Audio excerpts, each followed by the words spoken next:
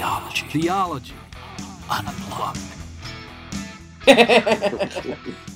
I'm just going to tell her that by sitting behind this microphone talking about theology, it's the symbolism of the authority of a microphone. There we go, the microphone, the Theology Unplugged microphone. She must not be here. And that, folks, is what you call a straw man.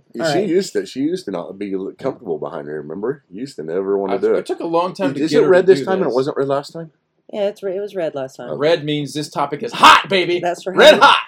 We're already recording. Yeah, we've already started. Oh, okay. Well, thanks for telling us. Let's continue with where we were at last time and how this discussion on egalitarianism and complementarianism, the roles of men and women, arose, and pick it up from there and move on to where we each are at. Because I just want to get to that. I don't want to beat around for the longest time, waiting to, get all the arguments done and then say, okay, where do you stand? But, we've got cultural things that are going on the internet, John MacArthur, Beth Moore, things that are causing it to be a hot button issue. In the age of Twitter. But the main thing has to do just with the gender stuff. It's always there, and this is right dead center in the middle of it in the church. And whereas there might be a lot of people in the church today, even the evangelical church, that are more open and even moving to the position of acceptance of gay marriage and all these rights and stuff. This one is more divided. This one really does have a very even division. And I would say that in the evangelical church, right? I'm not talking fundamentalist church. When I define evangelical church, I'm talking about a trans-denominational term that represents a conservative movement within Christianity that has traditionally held to a high authority of the Bible, got the main essentials down, but wants to give grace in the other areas. It's much more wider. It's a bigger tent, as they would call it, bigger tent evangelicalism. But I see it in the church today that more evangelicals are egalitarian than they are complementarian. Not in the fundamentalist church, but in the evangelical church. And if it's not that way right now, if I'm wrong, I see that tendency. And the reason why I say that is because I look at all my buddies. I've been graduated for 20 years at seminary, and I see where they were at and where they're going, what they are saying now, how they are changing. And most of them all are changing and rethinking this and moving to the other side, moving to egalitarianism. What do you think the motive is? Is that the arguments from Scripture are convincing? Yeah, I think that they've never looked at it. I think here's what happens is that you can look at arguments in a cultural condition to where everybody is one side, and it's just you naturally go to that side, even if the arguments are strong. But once there's the pressure from culture... so that might be the motivating factor. Yeah, once there's the pressure from culture, you do begin to look at them more seriously. And I'm not saying the cultural conditions push you to take one position or another, but beforehand, they probably pushed us to take the more conservative approach because it's just more accepted. Whatever's more accepted within culture is going to be a lot easier to accept within the church.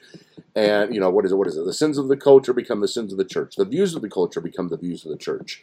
And this is why the tendency is going there. More equality.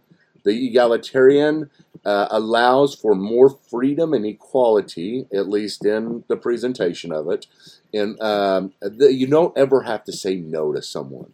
You don't ever have to tell a woman, or a man for that matter. I mean, it does say in complementarianism that men shouldn't be doing certain things. Women are a lot better than men at certain things. But in egalitarianism, it's hey, whatever your gifts are, that's where you go. That feels better. It feels nicer. It's easier to say and not be red-faced, to be scared, to stutter in your position, and not to be necessarily scared that some woman's going to come up to you afterwards and be really, really mad at you and tell you all the exceptions or whatever else. And so I think that's why it's going in that direction, the culture. I'm not saying it's because the arguments one way or the other, though, right now, because as I said last time, I believe the arguments for both sides are strong. I believe the complementarian is stronger. Here's my basic position, okay? I'm just going to tell it. Maybe you guys can quiz me about it. I am a complementarian. On the spectrum, you would probably place me more towards the middle, not completely towards the middle. My basic view is this. I believe that women and men have different, we should, and here's the words I used last time, we should recognize the differences within men and women. We should normalize them. We should celebrate them. Ultimately, the deal with celebration is pushing people into that. And so I say this is a general thing that we must do. There is manhood. There is womanhood. There are things women can do better than men, and they should be encouraged in such a direction. And it should be instilled within them. It should be normalized with them, and men can do certain things better than women, and that should be instilled, encouraged, and celebrated with them. I do see that there's exceptions out there. That's fine. I understand the exceptions. But I also do not take the position within the church to say I'm not that strong of a complementarian whenever it comes to inside the church. And let me tell you why. Okay, I'm a strong complementarian in general, in nature, in society.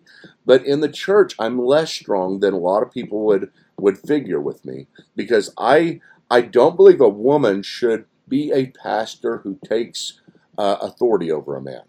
I take that from Paul's statement and from some natural things that I'll talk about later.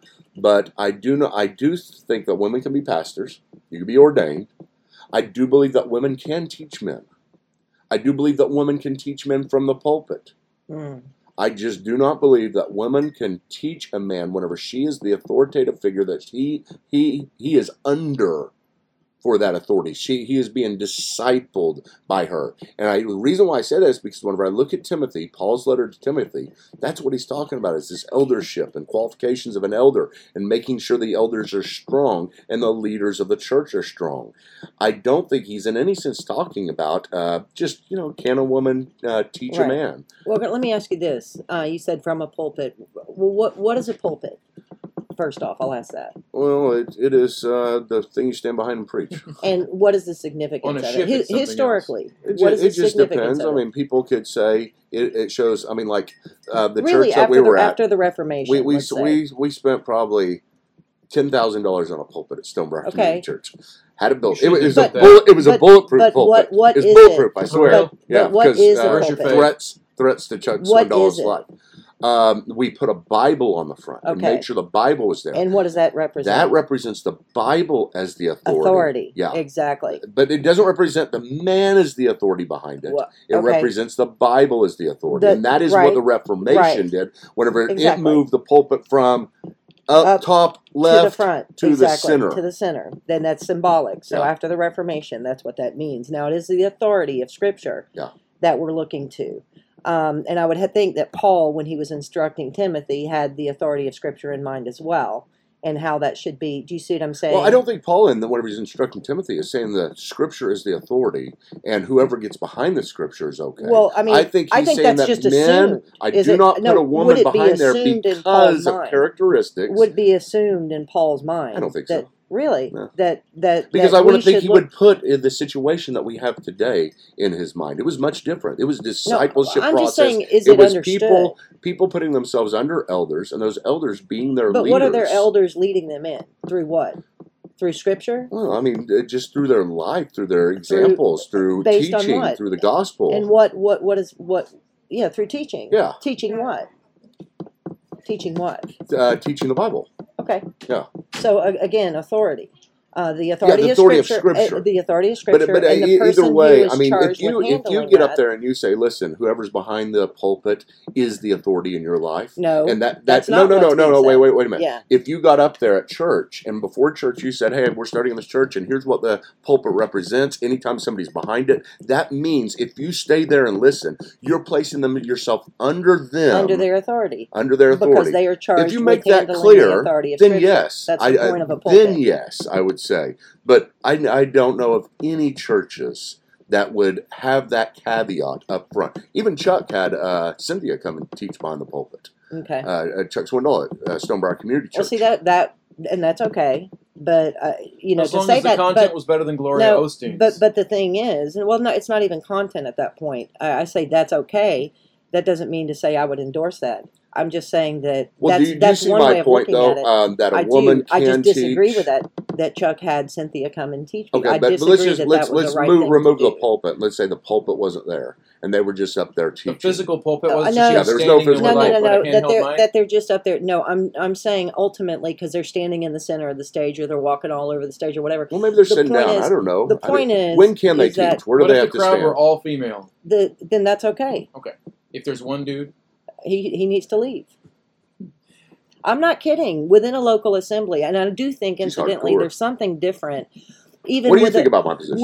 with a woman teaching at a seminary, that's even different than a woman teaching at a local assembly to a mixed audience, if you want to say that, to use an old because timey you're saying, term, okay, go ahead. like a mixed audience. I think that there's even a difference there Mixed because I company. think mixed company. That's right. I think that there's a difference, even like if a woman is teaching, even soteriology to students. I might even be willing to give wiggle room there, not just philosophy or languages. I mean, Because you're saying the refined my- classroom is a different It's a dynamic different than the dynamic. church sanctuary. Yes, than a local Okay. assembly. I do believe that. What do you think real about quick, position? Okay, go ahead. I know, and also, I think it's different. Just in another thing that I get accused of because I'm very much passionate about this. So when I do engage in conversations, one of the first things always is, well, if you really believe that, you wouldn't even be disagreeing with me. It's like that's asinine. That's how I'm going to talk for the rest No, of this podcast. for but that's sure. asinine. That's a good I point was you getting made ready to there, say that. Gary. I'd But like the- to You agree can't with free that up my point. argument by saying But the that. Where's point my is- sandwich anyway? Yeah, the point is that that's an asinine thing because just because you're engaged in a Hey, theological oh. dialogue You doesn't can't talk. mean that you are taking a position of authority over that person, even if they accidentally learn something. Just because you Again, say it's asinine it- doesn't make it asinine. Well, I'm giving a reason for it. If I wouldn't be Wait, interrupted, let's y'all stop. might Let's be able stop. to Let's hear stop the- there for Stop right there, the Gary. I want actual- to hear what he has to say about my position. Because Okay. I'm a man after all. Go ahead. Exactly. And Carrie's level of passion I have here is just making tuned you Michael out feel the entire unsafe. I'm time. just going to say it. He feels very unsafe right now. Right. with I you. think that they just did. By the way, both men here have given an example of bad complementarianism. Go right ahead.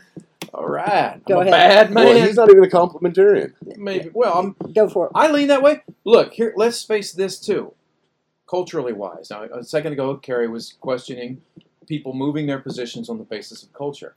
Well, obviously, people do that. That's happening all around us. Nobody can deny the force of culture and how it pressures people. Mm-hmm. But I think that works from both directions because we're all raised in church cultures too. All the three of us were. Yeah. And I know that the church culture that I was raised in, and I know this is true of Carrie because I know she's a Georgia Baptist That's by right. rearing, so Southern you don't even Baptist. have to tell me. Yeah. The culture we were raised instilled it in my mind that it would be downright weird for a woman to ever step up and do much, actually. Yeah. I mean, the kind of culture I was raised in sometimes went to the point that even at a youth event, like you're not even in the sanctuary, you're just like you're in the youth rec room, and it was like, watch out if a female youth intern is giving her testimony, she has to just give her testimony. Yeah. Don't mention very many verses. You it can might share, sound like you're you can preaching, share, but you can't teach. unless all the boys leave. Or sometimes they'd have like a couple of times there are events where we have communion in groups, like at a table. Tables, it's kind of weird, but so like at the table there's bread and wine as part of a meal, and it's the oldest man at the table will administer. If your table doesn't have a man, you need to go find a man. Yeah. Or there was the example given of missionaries overseas, where the women, by the way, this is happening in some places, like in Iran, they say has one of the fastest growing churches right now, Iran. Women are doing a lot. Women are sort of at the forefront. They're just busy house to house, just spreading the word and all this. And so there have been cases where Southern Baptists do a lot of overseas mission. That's one of their strongest things. Yep. And where there in the past, they would have women in the house churches and places doing a lot, and they would say, well, they want to take communion and have baptisms. They would be willing to fly men over seas Yeah. in order to not violate that principle. So I'm saying culture can come from both directions. And in seminary, I had to ask myself at the time, when I started reading across all the points of view here, I had to ask myself, how much of my kind of inherent instinctual views are knee-jerk based on how I was raised? It's the same thing you have to ask yourself about the gay question. Yeah. As Tim Keller once said, if the only reason you were ever against, gay marriage was the yuck factor, that's it. Yeah. Then you're obviously going to flip when there's no longer a yuck factor, Yeah. right? And if the only reason I ever had any views about women's roles in church was just pure culture, and I didn't have solid biblical reasons beyond that, then I'll flip too probably when the culture switches. And so I think it works from both ways. And look, largely I largely am kind of where you are. I think there would probably be minor differences. I think we said in the first podcast on this is one of those areas to me where differences are allowed and we're still brothers here. In other words, it's kind of like, are you a cessationist? Are you continual? Are you amillennial? Are you preterist? Whatever. We can still be tight pals and we're still brothers, even if there's disagreement. It's okay. Well, it's a nice thing to have these disagreements, like you said before. We have disagreements. It's great to have it, especially on because we don't know how far apart we were or anything on this, and I think we generally knew where we were all at. But it is great to illustrate those things, and it's interesting, and then to show that you can have passion about it, right? And at the end of the day, because we still think it's important, and we still want to continue. Like I'll the probably process talk to Carrie in a couple of days. After you've had time to cool after you have time to. I think it's interesting that people can thumb. hear. It shows you that gender doesn't pigeonhole your views. A lot of people out there would say it's ironic, isn't it? Yeah, people would say, well, Carrie, in that group, she's got to be the one who's going to be most egalitarian because she's a woman. Well, we're defying that, aren't we? Well, that's definitely ironic that I am a little bit more. I don't even like the term soft complementarianism. I am just a complementarian, and you it's just don't funny. want anything to be soft. Well, no, that's not true. Because you're hardcore. I'm a soft cessationist or continuationist, rather. You little softy. I'm a soft continuationist. No, it makes sense, and I think it's. But to me, that says something good about this whole dynamic, because what it says is, we're not interested in what people might think we better believe, because after all, you're a man, you're a woman. We're interested in what's true. Yeah. Well, right? Living Let's according to your go through it. I conscience. want to ask you guys Scripture this. I want to ask both of you this, to and it. maybe we'll go through, and each one of us will say something about this. Whenever you think of it, there's probably something bigger than anything else that comes up that you say, yeah, but this kind of pushes me over here. Or, I don't know what to do with this. This is why I'm here. I mean, there's something big. There's kind of the it factor that makes you what you are. There may not be. Maybe there's a bunch of little things. But what is the one thing that just kind of stands out?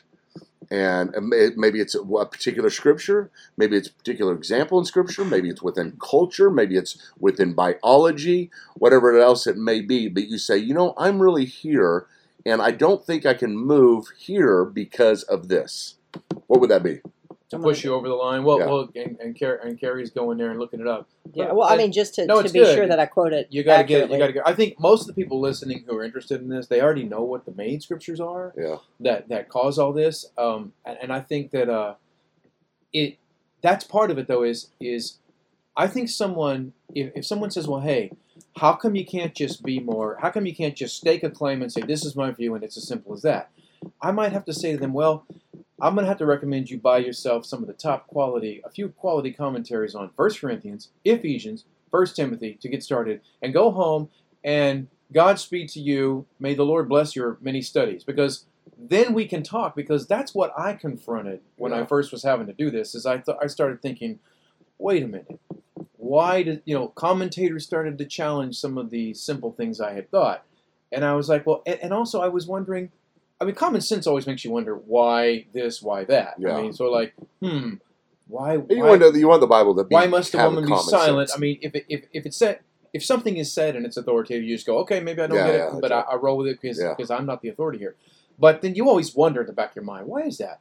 I also started to wonder how many churches, including the one I was raised in and very conservative ones, how many of them are taking her all the way? So like if it says women should not ask questions, I would always think, women in my church ask plenty of questions.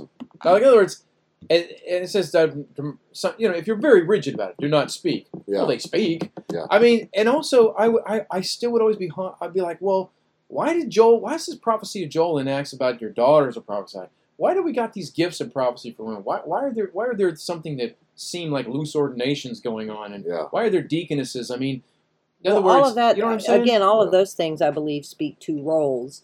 Prophesying and being a deacon or deaconess or whatever, That's just a certain role, a function. But when we talk about teaching in that sense, because I don't think teaching is merely You guys haven't answered my question. instructing, We're but just I going away think from it all. I think teaching. Well, this is Patience, lad. what convinces me is We're telling you I'm what you getting need to to it. hear. Like what convinces me is that I think there's something significant about pastoring because it includes both instruction and discipline. And I don't think at the end of the day within a church structure, it is for women to discipline men. And I think ultimately that's what you get at. And like if they're There preaching, you go. Now you're speaking my language. that's a form of. So anyway, preaching We've already and convinced standing you. at a pulpit, no, that's no. Standing behind a pulpit, there is There's that no authority. wishy-washy, you know. There is a authority. That's what women do, isn't it? That's the reason why Quit they're. messing with her. She's about to. Well, she's about to throw hands. I'm used to him interrupting me all the time, so that doesn't faze me. No, the thing is though that when someone is behind the pulpit, when they viewed as the authority, of course they're handling scripture, but with that comes not merely instruction but also discipline. And I think that's what Paul is ultimately getting at when he's talking about in all his letters about sort of the structure. I think it's absolutely the key. Yeah, so I think that's a big part of it. Now, I know you would argue that, well, then if a head pastor who's a male allows a woman to come and teach to a mixed company, to a mixed congregation of men and women, he's still over her. So you don't object to it. But I would say no, my conviction say he's still is over the people. He's over the people, and therefore, but what I'm getting at, he's over her, and therefore it's kosher for her to do that. Yeah. And I'm just not comfortable with that because That's I think, fine. I understand that. I understand that. I understand your deal about the pulpit and all that kind of stuff. But other than that, you sound like you're pretty much the same as me and Clint. Oh, I guess I am. Well, I don't know. It's funny we were talking about the spectrum, and I knew I'd seen this somewhere. This is bog standard complementarianism. Well, tell me if it fits on this. I like how this is put. You got so they said. So first of all, the distinction between roles in the church, roles in the home, and roles in the secular workplace. That's right. And sometimes that's not always this. Obviously, it's not the same. Yeah. But they give 3 columns, and so you've got on one end you've got like full on patriarchal. Yeah. Right. Then it moves to strong complementarian. Then the phrase you love, soft complementarian. Yeah. Then you've got moderate egalitarian.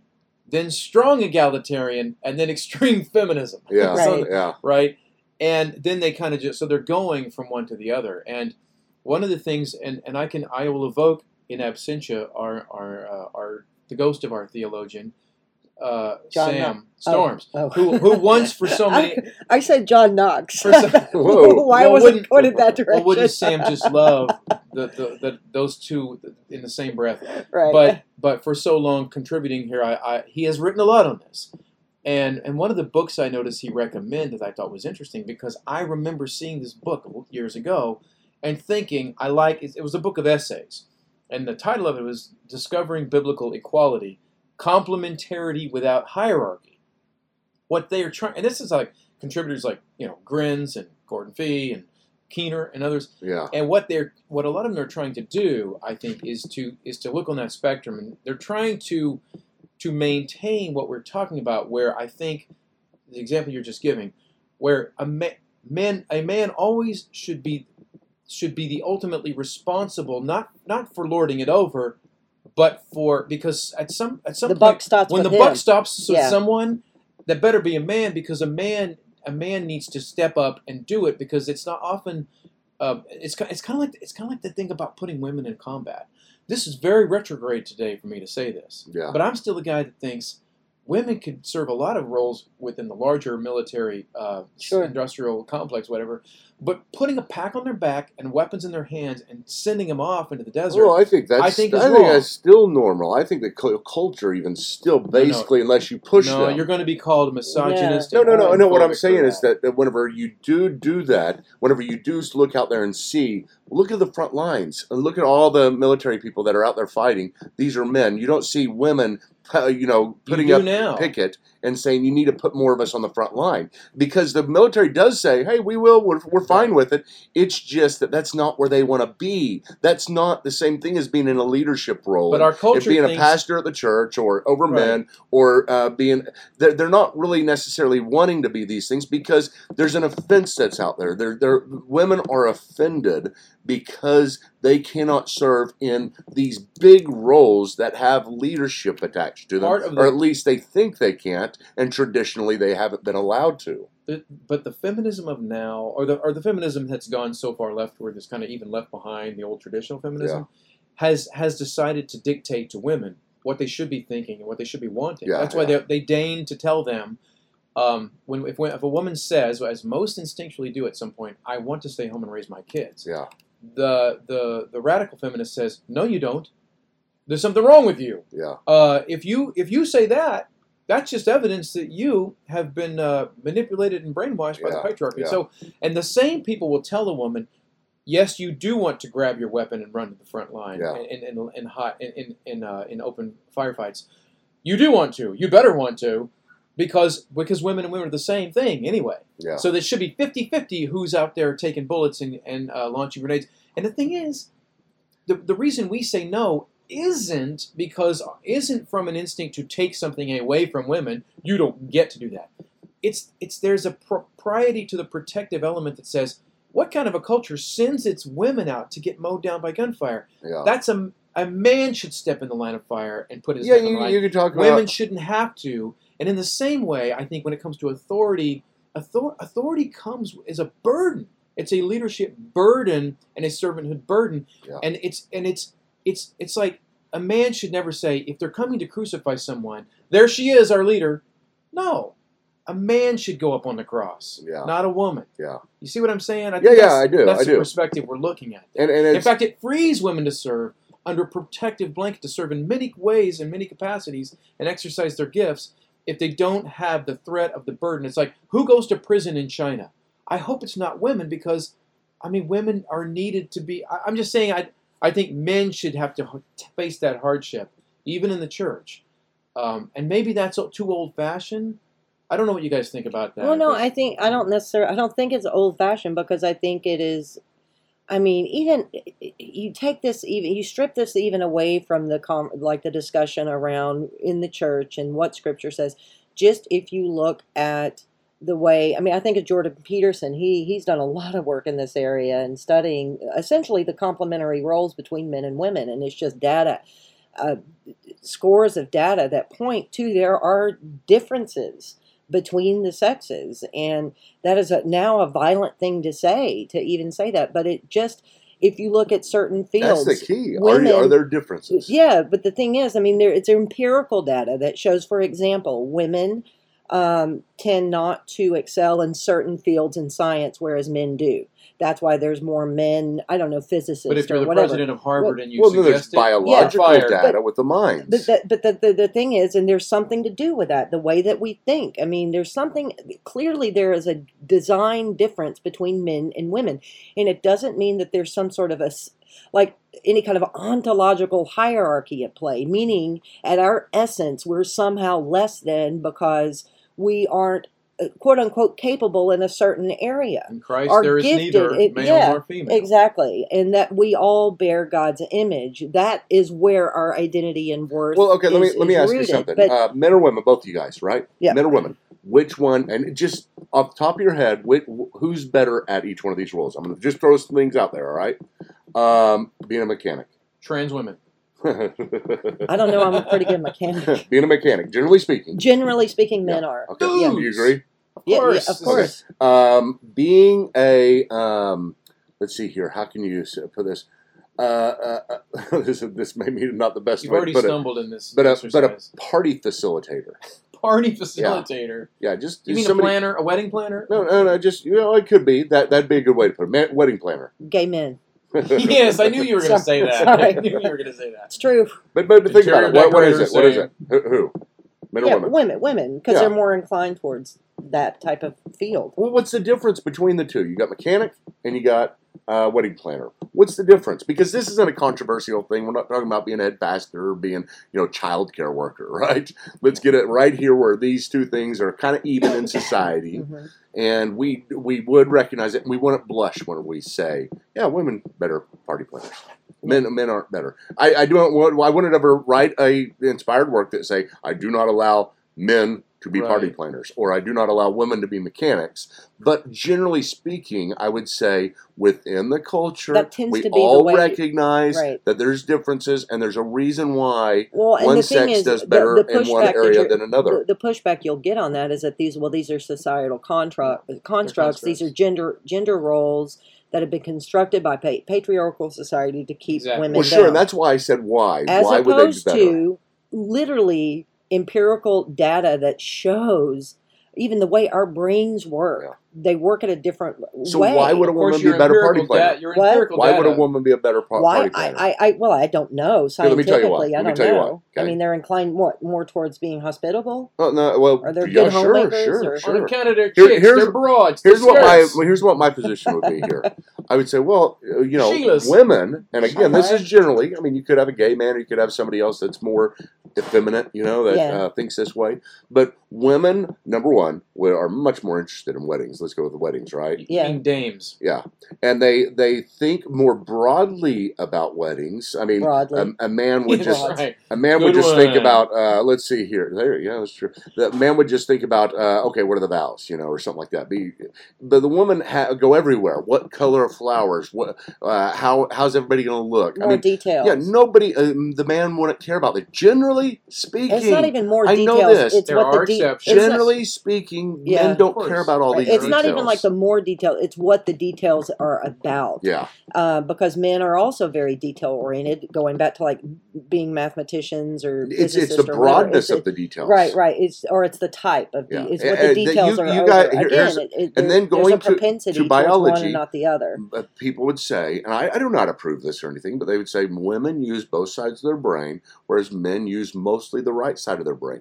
Women can think more broadly. And here's the old deal. It's a generality. What is it? Yeah. Men are like waffles. Women are like spaghetti.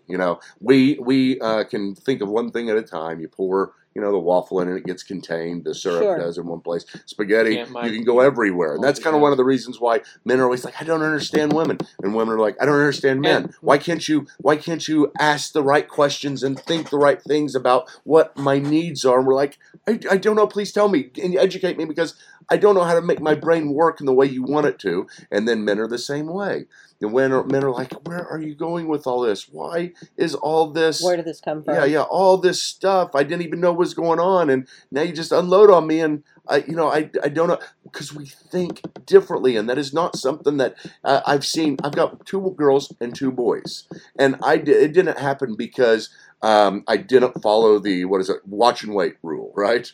I mean, it was just, this is how it came about, and it's a phenomenon to watch. So your kids identify with the gender they were assigned with? That's right. Cisgender? They're cis. But from the earliest age, you see the woman and the girls, and you see the man and the men. But everything you've just said, for everyone, let's say, over 45, and for most sane people, they're all out there going, double duh. I mean, you realize how many comedy bits are based are just on us knowing riffs on everything you just said. And even now, how many memes still come across your screen every day about men are like, here's a man, and here's the difference between how one is, And why do we laugh?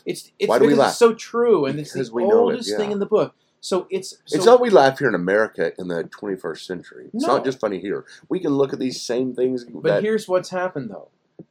This brand new, to me, alien and strange understanding has now raised its woke head and said to us all, you should not laugh at those things. Comedians should stop saying that stuff. They're tropes. Really, because, every parent should stop saying, well, if you raised boys and girls, you know the difference.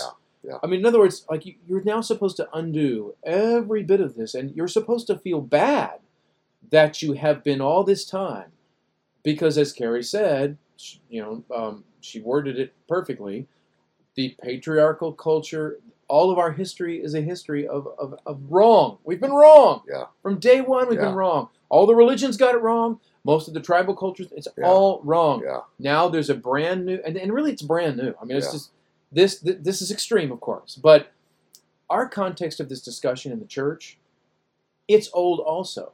But I guess what we're doing now, where these two collide, is now the church is trying to maintain a correct understanding as best it can, while now navigating through this weird asteroid field that we've now come into, where the views of gender are so confused. The watch and wait stuff. And by the way, it leads to, if churches go full left on this, if they get completely woke, they're now going to have to ask themselves a bunch of questions, because this is why feminism doesn't like the trans movement, is because they're going to have to say, we believe that men and women are totally equal. How dare you just now reduced everyone to two genders? Yeah. You see what I mean? Yeah, I get you. And so, it's as strange as someday what the vision that I'm now prophesying, when Michael becomes the lead pastor at Stonebriar Church, and he extends an invitation to Carrie, his longtime friend, to come and teach at that church, she will have to tell him he was wrong for asking and turn it down. Yeah. All right. Hey, listen. Next time, we're going to pick up with this. Remember this. What makes the man better at being a mechanic? And move forward. Theology Unplugged.